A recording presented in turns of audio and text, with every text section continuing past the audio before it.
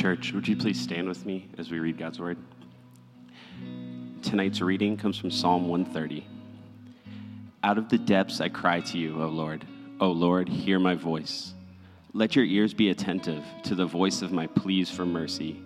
If you, O Lord, should mark iniquities, O Lord, who could stand? But with you there is forgiveness, that you may be feared. I wait for the Lord, my soul waits, and in his word I hope. My soul waits for the Lord more than watchmen for the morning. So more than watchmen for the morning, O Israel, hope in the Lord. For with the Lord there is steadfast love, and with him is plentiful redemption, and he will redeem Israel from all his iniquities. The word of the Lord. The word of the Lord. Thanks be to God. You may be seated. Will you pray with me? God, we thank you for your presence here as we had that moment to sing about your love that surrounds us, that it's like a storm crashing all around our life. Lord, even when we run from you, you make yourself known.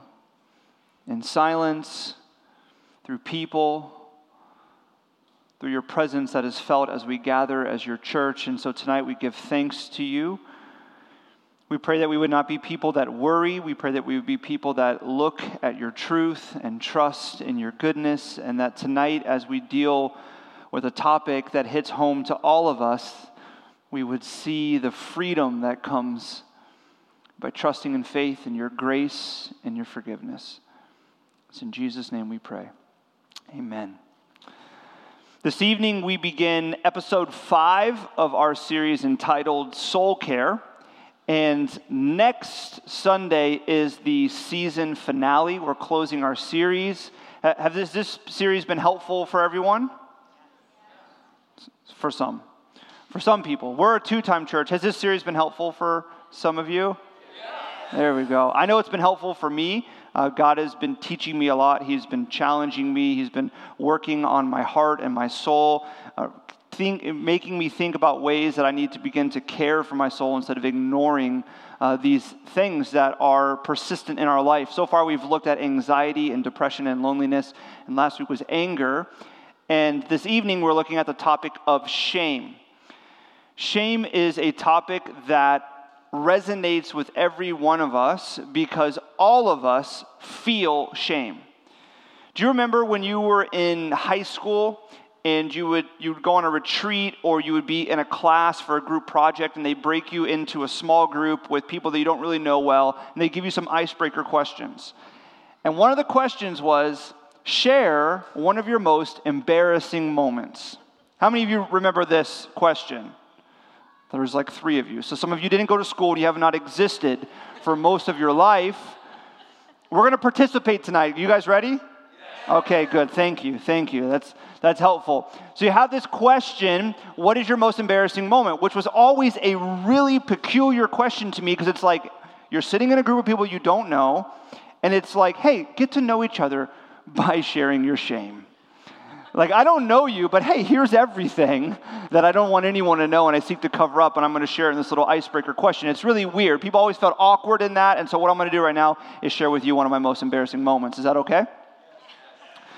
So when I was in high school, I went through an assortment of hairstyles. If you have been friends with me and you've been at the church for a while, you know that I had a man bun last year, and some of you are like, grow it back. I'm like, no, it's awkward for pretty much all of it, and so I'm not going to do that.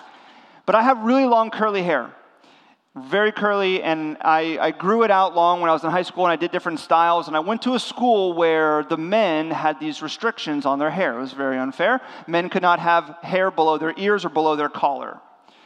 Now, for me, that meant I just need to find ways to keep my hair long but not break the rules.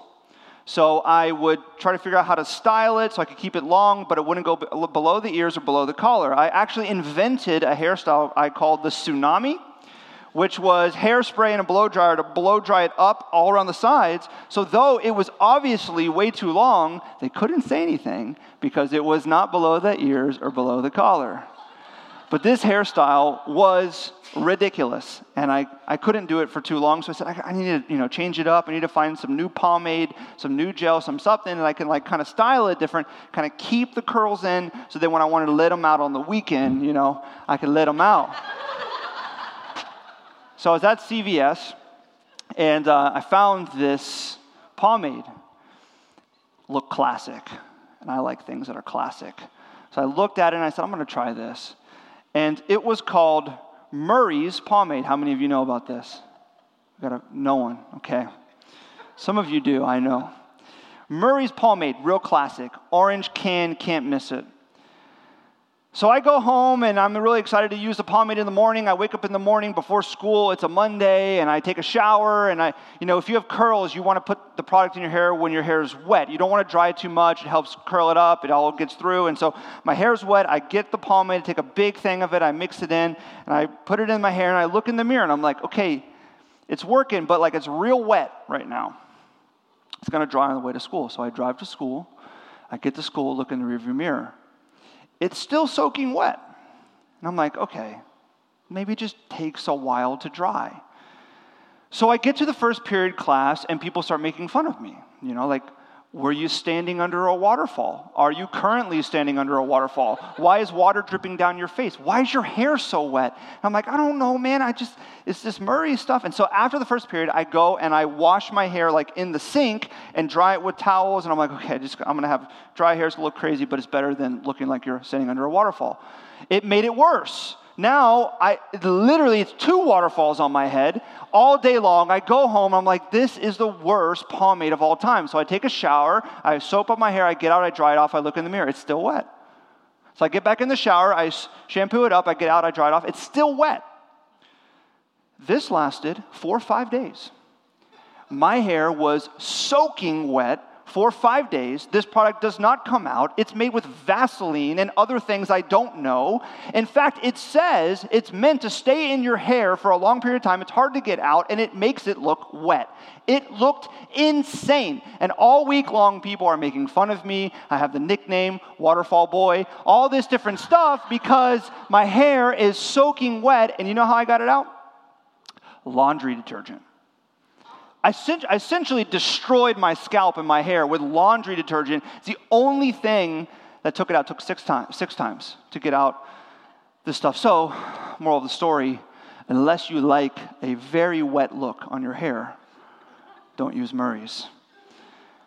Some of us have these stories. I think we all have these stories, these embarrassing moments that we can laugh about now. They were shameful in the moment. We struggled with it, we were made fun of, whatever it may be, but now we look back and we can share it and laugh about it because it's light, it's superficial, it's not a big deal. But there is a lot of things that are stories in our life and are things in our heart that we don't laugh about. Shame that isn't funny, that isn't superficial, it's deep in there, and we would not want anyone to know what we think or what we've done, or what has happened. And so we hide it away in our heart. And we try to figure out how to care for our shame that's deep in our soul, but we don't really know how because we can't laugh it away and we won't reveal it to anyone. Our passage tonight is Psalm 130. And the psalmist here feels this deep sense of shame. Shame deep in his heart. And before we jump in and read, I think it's important that we distinguish shame and guilt. Because oftentimes these words go hand in hand. We use them a lot in the sentence, I was full of guilt, I was full of shame. They're related, but they're different.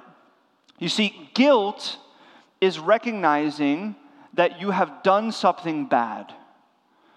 Guilt is recognizing that you've done something bad, while shame is recognizing or believing that you are bad. Guilt is that you believe that you've done something bad. Shame is that you believe that you are bad. See, what happens is guilt evolves into shame. The more bad things you do that you recognize or that you feel, or the things that you don't do that you know you should have done, that results in guilt that compounds and evolves into shame. Where you not only believe that you're someone that does bad things, but you believe yourself to be bad. in your core, in your soul. And this is how the psalmist feels in Psalm 130. In fact, he says, I feel like I'm in the depths, below the earth, less than, unwanted, unnoticed, unlovable. That's how he begins Psalm 130, verses 1 through 4. He says, out of the depths I cry to you, O Lord. O Lord, hear my voice. Let your ears be attentive to the voice of my pleas for mercy. If you, O Lord, should mark iniquities, O Lord, who could stand? But with you there is forgiveness, that you may be feared. You see, the psalmist begins and he acknowledges his condition. He says, God, I feel like I'm in the depths. I have done things, I have thought things that have created guilt in my life, and that guilt has evolved into shame. And I not only believe that I have done bad things, but now I believe myself to be bad, less than, unwanted, unloved, in the depths, below the earth. And I'm asking you, God, to hear my pleas for mercy. That's interesting. Not pleas for help. You would think that if you're below the ground in a hole or in a pit or in the depths that you'd want help. But in fact, the psalmist is saying, I need mercy. I need forgiveness for the things that have happened, the things that I've done or I've thought or I haven't done. That shame in my heart needs to be forgiven. I need your mercy, God. And so he says, God, I can't stand before you with my iniquities, with my sin. Nobody could. No one can stand before you, God, a perfect God, with all these sins. But God, I know that you're forgiving, and I know that you will be attentive to my pleas. You see, as there's this acknowledgement of his sin and his shame, that he's in the depths and his condition, he also acknowledges that God will be attentive to him, and God wants to hear him, and God wants to forgive him. He feels safe coming to God even when he's in the depths. You see, this is such an important thing to see because shame seeks to desperately keep you from this truth that it's safe for you to go to God in the midst of your shame. Shame wants to tell you that you're unwanted, that you're less than, that you're unloved, and that God wants nothing to do with you because not only have you done bad things, but you are bad. And when you're in the depths, you need to fix yourself and clean yourself up and perform a little bit better for you to actually begin to have God's ear, for you to be worthy of forgiveness. Shame wants to keep you from feeling safe with God. Yet the psalmist here feels different. You see, shame is a tormenting emotion. C.J. Young, the psychiatrist, said that shame is a soul-eating emotion. It eats at your soul. And you can't tolerate it. You see, that's what's interesting about shame. Shame cannot be tolerated.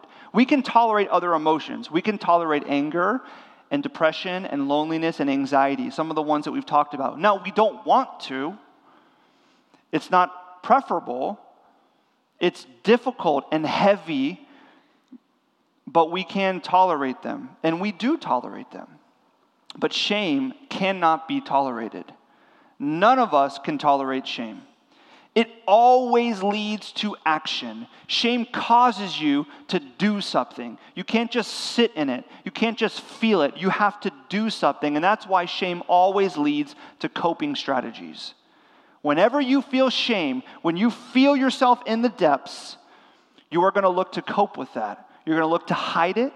You're going to look to cover it over because it leads to action. Think about the very beginning of human history. This has been true for humanity since the beginning. Adam and Eve are in the garden. God has given them paradise, perfect relationship with each other, perfect relationship with God, perfection all around. And he says, don't eat from this tree. Here's the only thing. And Adam and Eve say, you know what, it looks good to us. God, great idea, but we're going to do our own thing. We're going to believe our own wisdom. We think this is better for us. And so they take from the tree and they eat, and they have sinned, and now they recognize that they have done something bad. They feel guilt, but that guilt evolves into shame because they say in Genesis 3 that they were naked and ashamed. They felt shame, and they could not tolerate it. So what did they do? They covered themselves up and they hid. They covered up their bodies and they hid from each other and from God. You see, sin and shame always leads to action, and it leads to coping strategies. You look for ways to cover and hide it. One of the main ways that we seek to cover or to hide our shame is through cheap distractions. We want to distract ourselves from it. We don't want to look at it. We want to hide it and cover it away and focus on something else. So maybe for you, that's your work. Maybe you put all this time and all this attention and all this focus and all this energy on your work, not because you believe that God has given you your job and that it is your calling to use that for the sake of others, and even your success is actually going to generate resources for you to bless other people, and that there's purpose and calling and meaning in your work, but that you dedicate all this time to your work because when you're successful, when you achieve, it makes you feel good about yourself. And so now your shame is being dealt with a little bit because other people are telling you how great you are, how hard you're working, all the things that you're accomplishing, and now you feel a little bit better about yourself because your shame is hidden over here, which tells you that you're bad.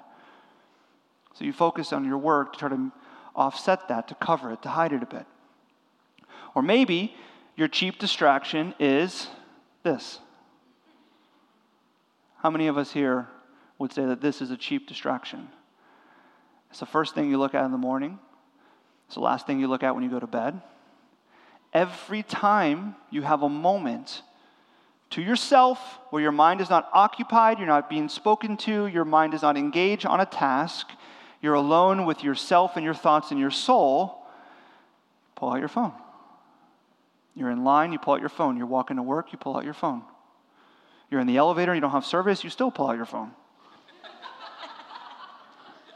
A cheap distraction to cover up and to hide us from our shame. Like, if I just focus on this, I won't have to think it. Maybe it's TV for you. Maybe it's politics, political news.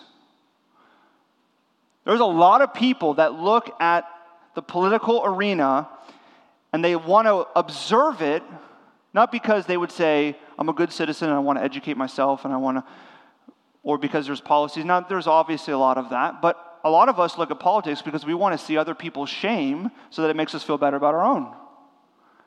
Look at them. Look what they do. Look what they've done. They should be embarrassed. They should be ashamed of themselves. So I don't have to look at mine. We have all these cheap distractions that we look to as coping strategies so we don't have to deal with our soul. The fact that we may believe ourselves to be bad or less than or unwanted or unloved.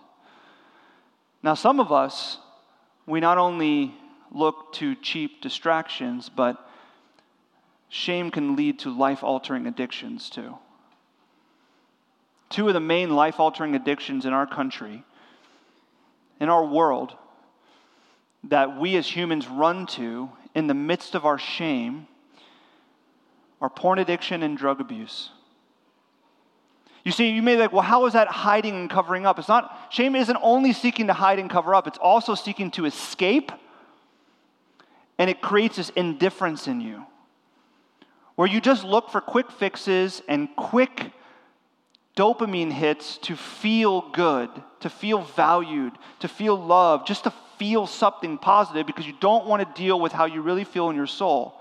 So a lot of people, far more than we want to admit, are addicted to pornography. And I say addicted because actually studies show that it is an addiction like drug addiction.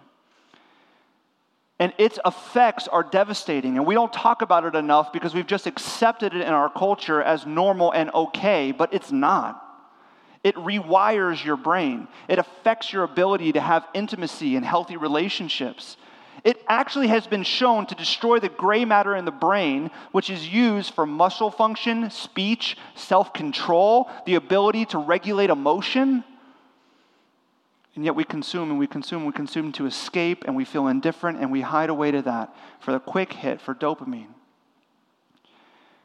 And then in our country, we have an epidemic of drug addiction and drug abuse, which many factors can lead someone to that, but a big factor is shame.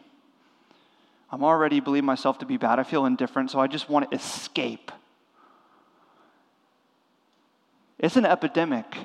You may not be aware of some of the statistics, but as of this moment, there are over 2 million people addicted to opioids.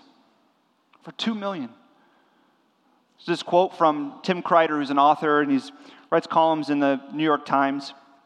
He said, Karl Marx famously called religion the opiate of the masses, but these days, opiates are the opiates of the masses.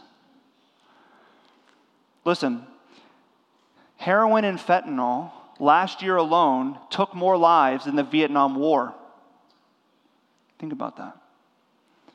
Drug addiction last year took more lives than the peak year of AIDS. This is an epidemic, and we are running to it in our society. It is attractive. It's a life-altering addiction that in many ways is fueled because of shame, because we don't want to deal with what we know ourselves to be and we feel in our soul. We feel in the depths. We don't want to, so we look for coping strategies because we can't deal with our shame. It's tormenting. It will eat away at us. And so we look to cheap distractions or life-altering addictions. There's a quote by Andrew Sullivan, who's a great author, and this quote was haunting me this week, and I had to share it with you. He says, the scale and darkness of this phenomenon is a sign of a civilization in a more acute crisis than we knew. A nation overwhelmed by a warp speed post-industrial world, a culture yearning to give up, indifferent to life and death, enraptured by withdrawal and nothingness. America, having pioneered the modern way of life, is now in the midst of trying to escape it. That's heavy. And it's true. You see, here's the problem. This is the reality, and it feels heavy. All of these cheap distractions that we run to, these life-altering addictions that are taking and eating at the soul of so many in our culture and our society, and yet all we hear is about our potential. You go on Instagram, you go on Facebook, you go on the internet, and all you're going to hear about is how much potential you have, and you can just manifest your destiny, and if you just try harder, and if you just work more, and if you just think better, you're going to get the results that you want. And we create these expectations for our life, and we fail at them time and time and time again, and we just build shame. And so we're just building this need to look for more distractions, and we fall into life-altering addictions because we have this cycle in our society that is not caring for our soul. It's not dealing with shame. It's just covering up. It's hiding it away. And we're looking to escape it. It's sad. You see, the reality is this. All of us in this room have a good you and a bad you. There's a little chart I made up here if you want to check it out. There's a good you and a bad you. It's very intricate. Look at that. That's your soul. Right there. You never know what it looked like. There it is. Good you and bad you. If you want me to send you this graphic, I can. Took a long time. But see, this is how we function, okay? We have the good you that says, I should fill in the blank. The good, and you have this whole list in your mind. You know it right now. I should read the Bible more. I should pray more. I should take more responsibility for my career. I should be a better listener. I should be more generous. I should be more involved in my church. I should spend more time with my friends. I should invest more in my kids. I should invest more in that relationship. I should be more self-controlled in my temptation. I should be more disciplined. I should eat better. I should get more sleep. I should limit my alcohol consumption. Whatever it may be, we have all of these I shoulds in our life, and what happens is when we accomplish an I should, or we're on the path to accomplishing one of them, we feel great, right? You have an I should. When you accomplish it, you feel great. Like, yes, I'm manifesting my destiny. I'm maximizing my potential. I'm performing. This is the good me. This is the me that I want everyone to see. But all of us know that we have a whole list of I shoulds, and we do not succeed at all of them. In fact, we fail at a lot of them. And the ones that we want to accomplish more than anything are oftentimes the ones that we fail at, and we see no way of accomplishing. And when you fail at an I should, or when you're nowhere near accomplishing it, you recognize the bad you. This is the part of you that you don't want other people to see. You would not share the failures, the things that you haven't done, or the things that you have done. You hide it away, you cover it up, and this is where shame is.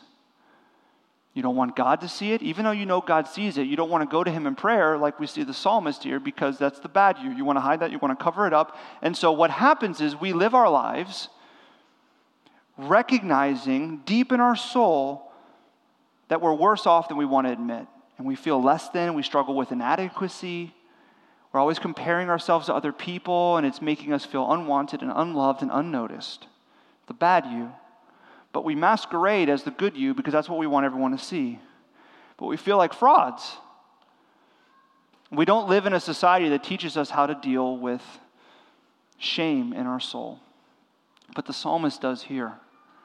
You see, as he recognizes that he's in the depths and that he has sinned against God and there's guilt that has evolved into shame, and he says, I could not stand before you, God, but yet, God, I know that I'm safe with you because you're going to listen to me and that you are a God of forgiveness. He then says in verse 5 and 6, I will wait for the Lord. My soul waits, and in his word I hope. My soul waits for the Lord more than the watchman for the morning, more than the watchman for the morning. You see the repetition there?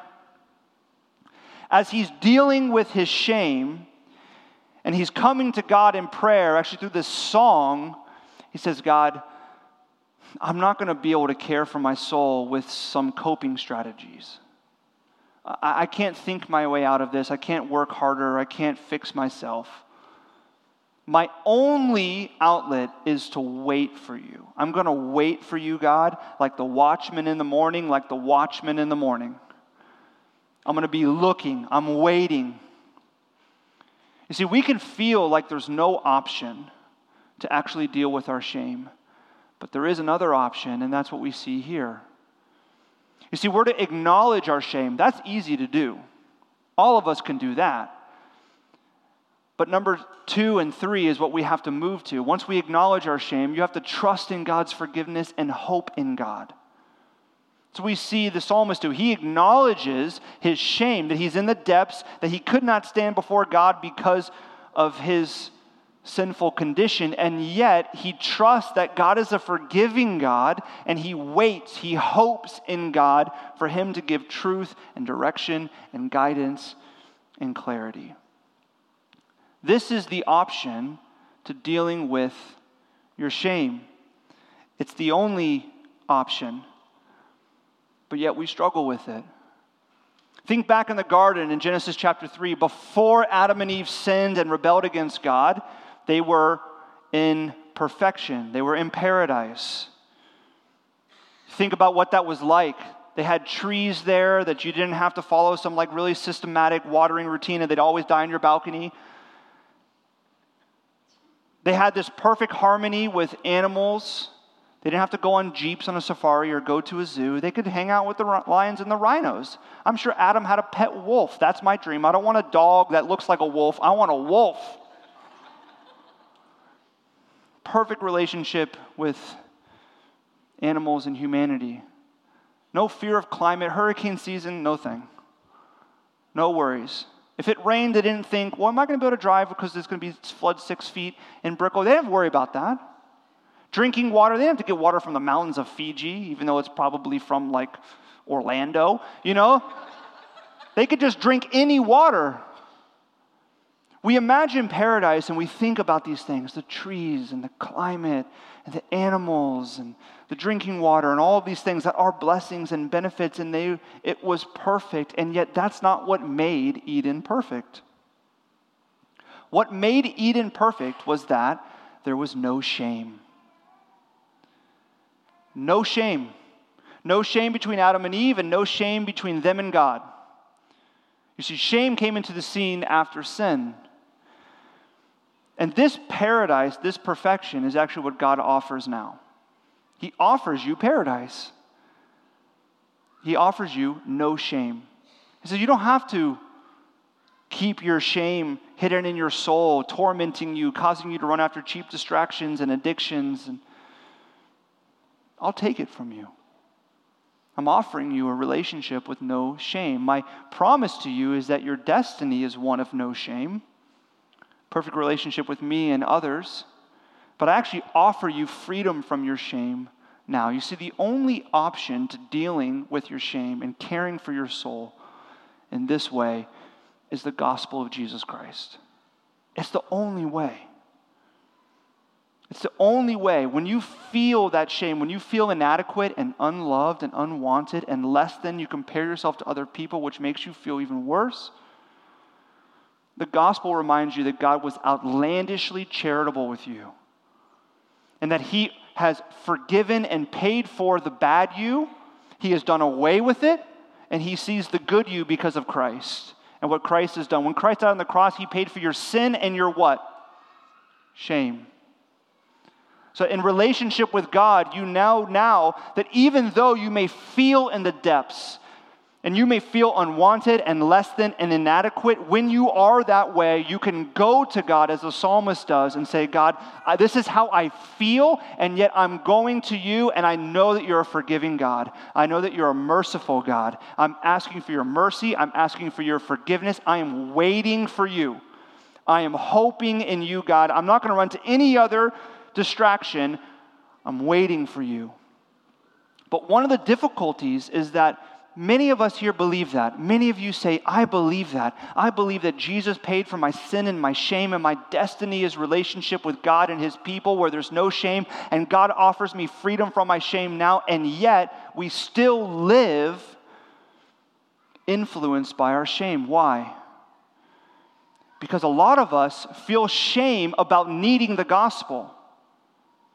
You feel shame about needing the gospel every day. You feel like you should be able to now string together a set of good days. And when you don't, you're like, how much longer can God forgive me? I mean, I'm presuming upon grace. Maybe I'm not even a Christian. Because surely if I really believe this, my life would be so different, and I feel ashamed that I need the gospel. The Apostle Paul speaks about this in Romans chapter 1, verse 16. He says, for I am not ashamed of the gospel, for it is the power of God for salvation to everyone who believes. You see, here he's thinking obviously about don't be ashamed of your faith. He says, I'm not ashamed of the gospel because it's the power of everyone who believes for salvation. In a world that looks to discredit and minimize your faith in Christ's life, death, and resurrection, don't be ashamed. But it's even more than that. It's don't be ashamed of the gospel, that you need the gospel. That you need to preach the gospel to yourself every single day. Don't be ashamed that is your condition. That's all of our condition. Because it alone is the power. None of these other promises to deal with your shame will help. In fact, here's what our society says. You know how soul care works in your shame in our culture? It says this: just get rid of guilt. Here's how you deal with your shame. Just don't think that you actually ever do anything wrong. Truth is relative. What's good for you is good for you. What's good for me is good for me. Just live a selfish life, believing that everything that you think and everything you do is right because you feel it's right, and you believe it's good for your happiness and to maximize your potential. And as long as you do that and don't fall into this socially conditioned morals that your family and your friends and your society and your religion has put on you, just strip all that away and just do whatever you want and believe whatever you feel is true, you'll deal with shame because there's no guilt, there's no shame. The problem is, even if you try to do that, you still will feel shame. Because you'll still have all those I shoulds that you don't accomplish, and you'll feel inadequate, and you'll feel less than, and you'll feel like not only do you make bad decisions, but you yourself are bad. And yet, the Apostle Paul says, don't be ashamed of the gospel. Don't be ashamed that you need it every day, for it alone is the power to save you from sin so that your destiny, your eternal life offered to you in faith, is a relationship with God and his people that is free of shame, and also it is the power of salvation from shame. It is the power of salvation from your shame. If you want to feel free, go to Jesus. Look to the gospel. Look to what God has done for you. He doesn't see your shame. In fact, it says that the gospel guarantees you that there's no condemnation for you, no judgment. Jesus paid for that. Trust and hope in God. I want to close with a short video clip here in a moment. Many of you are aware of the case of Amber Geiger, who said that she walked into an apartment that she thought was her own, and she killed a man. And she's been convicted now, and the brother of the victim shared his testimony on the stand. I want to share with you a very little clip from it because it's powerful. Check this out. I'm not going to say I hope you rot and die just like my brother did, but I personally want the best for you. And I wasn't going to ever say this in front of my family or anyone, but I don't even want you to go to jail. I want the best for you. Because I know that's exactly what both of them would want you to do. And the best would be give your life to Christ. I don't know if this is possible, but can I give her a hug, please? Please? Yes.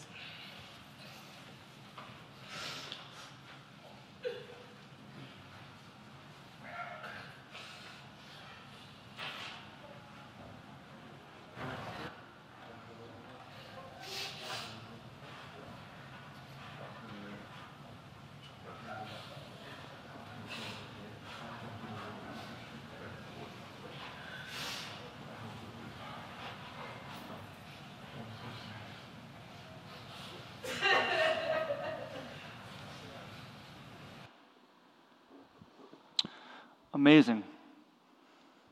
So you can tell that the gospel has gone deep in his heart, that he's willing to extend that kind of forgiveness to someone that has inflicted such a tragedy on his life and his family. But I think a lot of us feel like the woman here. Our guilt has evolved into shame that we hide deep down. We want to escape it. We want to cover it up. And even though we may believe in the gospel of Jesus Christ, we feel ashamed that we can't get better, that we can't string together a set of good days. And we don't believe God to be like the brother who looks at us and says, I forgive you and I want the best for you, and is standing there with open arms ready to embrace us. But see, that's what the gospel tells us, that you can trust and hope in God even when you look deep in your soul and deal with your shame. That God is standing there ready to embrace you, as the psalmist knows and trusts when you're in the depths that God is a God of mercy. He is a God of forgiveness. He is a God that you can wait and hope in. Look how he ends. It's my prayer that this would be the declaration of your heart and of this church. He says this, O Israel, or O church, because we are the new Israel, hope in the Lord. For with the Lord there is steadfast love, and with him is plentiful redemption. And he will redeem Israel. He will redeem you, church, from all his or all your iniquities and sins. The gospel is the only way that you can care for the shame in your soul. And God offers you to hand it to him and don't look back at it. As we close tonight, I'm going to pray a prayer. I felt this week preparing for this that God was stirring in my heart to lead a prayer of salvation and a prayer of recommitment. I think some of us are at that place where maybe our shame has affected us so deeply that we've been unwilling to give our life over to Christ truly and fully in faith, believing that God would actually accept us as we are. And maybe many of us, our shame has caused this indifference in our faith. And we're trying to escape it and to cover up. And God is here tonight with his arms open, inviting you in. And so I want to pray and ask you to pray with me if you feel that God is moving in your heart to lead you to faith, or maybe to recommit your life to him. And then I'm going to set up the table and invite the deacons to come forward, and we're going to serve communion. And if you pray this prayer tonight, I want to encourage you to come to the table and find this table as a means of grace. And come talk to myself, one of the deacons that you see serving up here, or Pastor Tommy, and let us know. We want to be part of your journey. We want to walk with you in a life free of inadequacy and shame, a life of hope and trusting in God. So will you pray with me? God, as we gather before you as your people tonight, I want to lead, God, us as your church in a prayer of surrender to you. Lord, you know the condition of our heart. You know where we're at mentally, emotionally. You know the shame that we cling to and that we hold to. So I pray, Holy Spirit, that you would stir in the hearts of your people tonight, that if there's anyone that is resisting you because they're clinging to their shame, believing you to be a God that isn't merciful,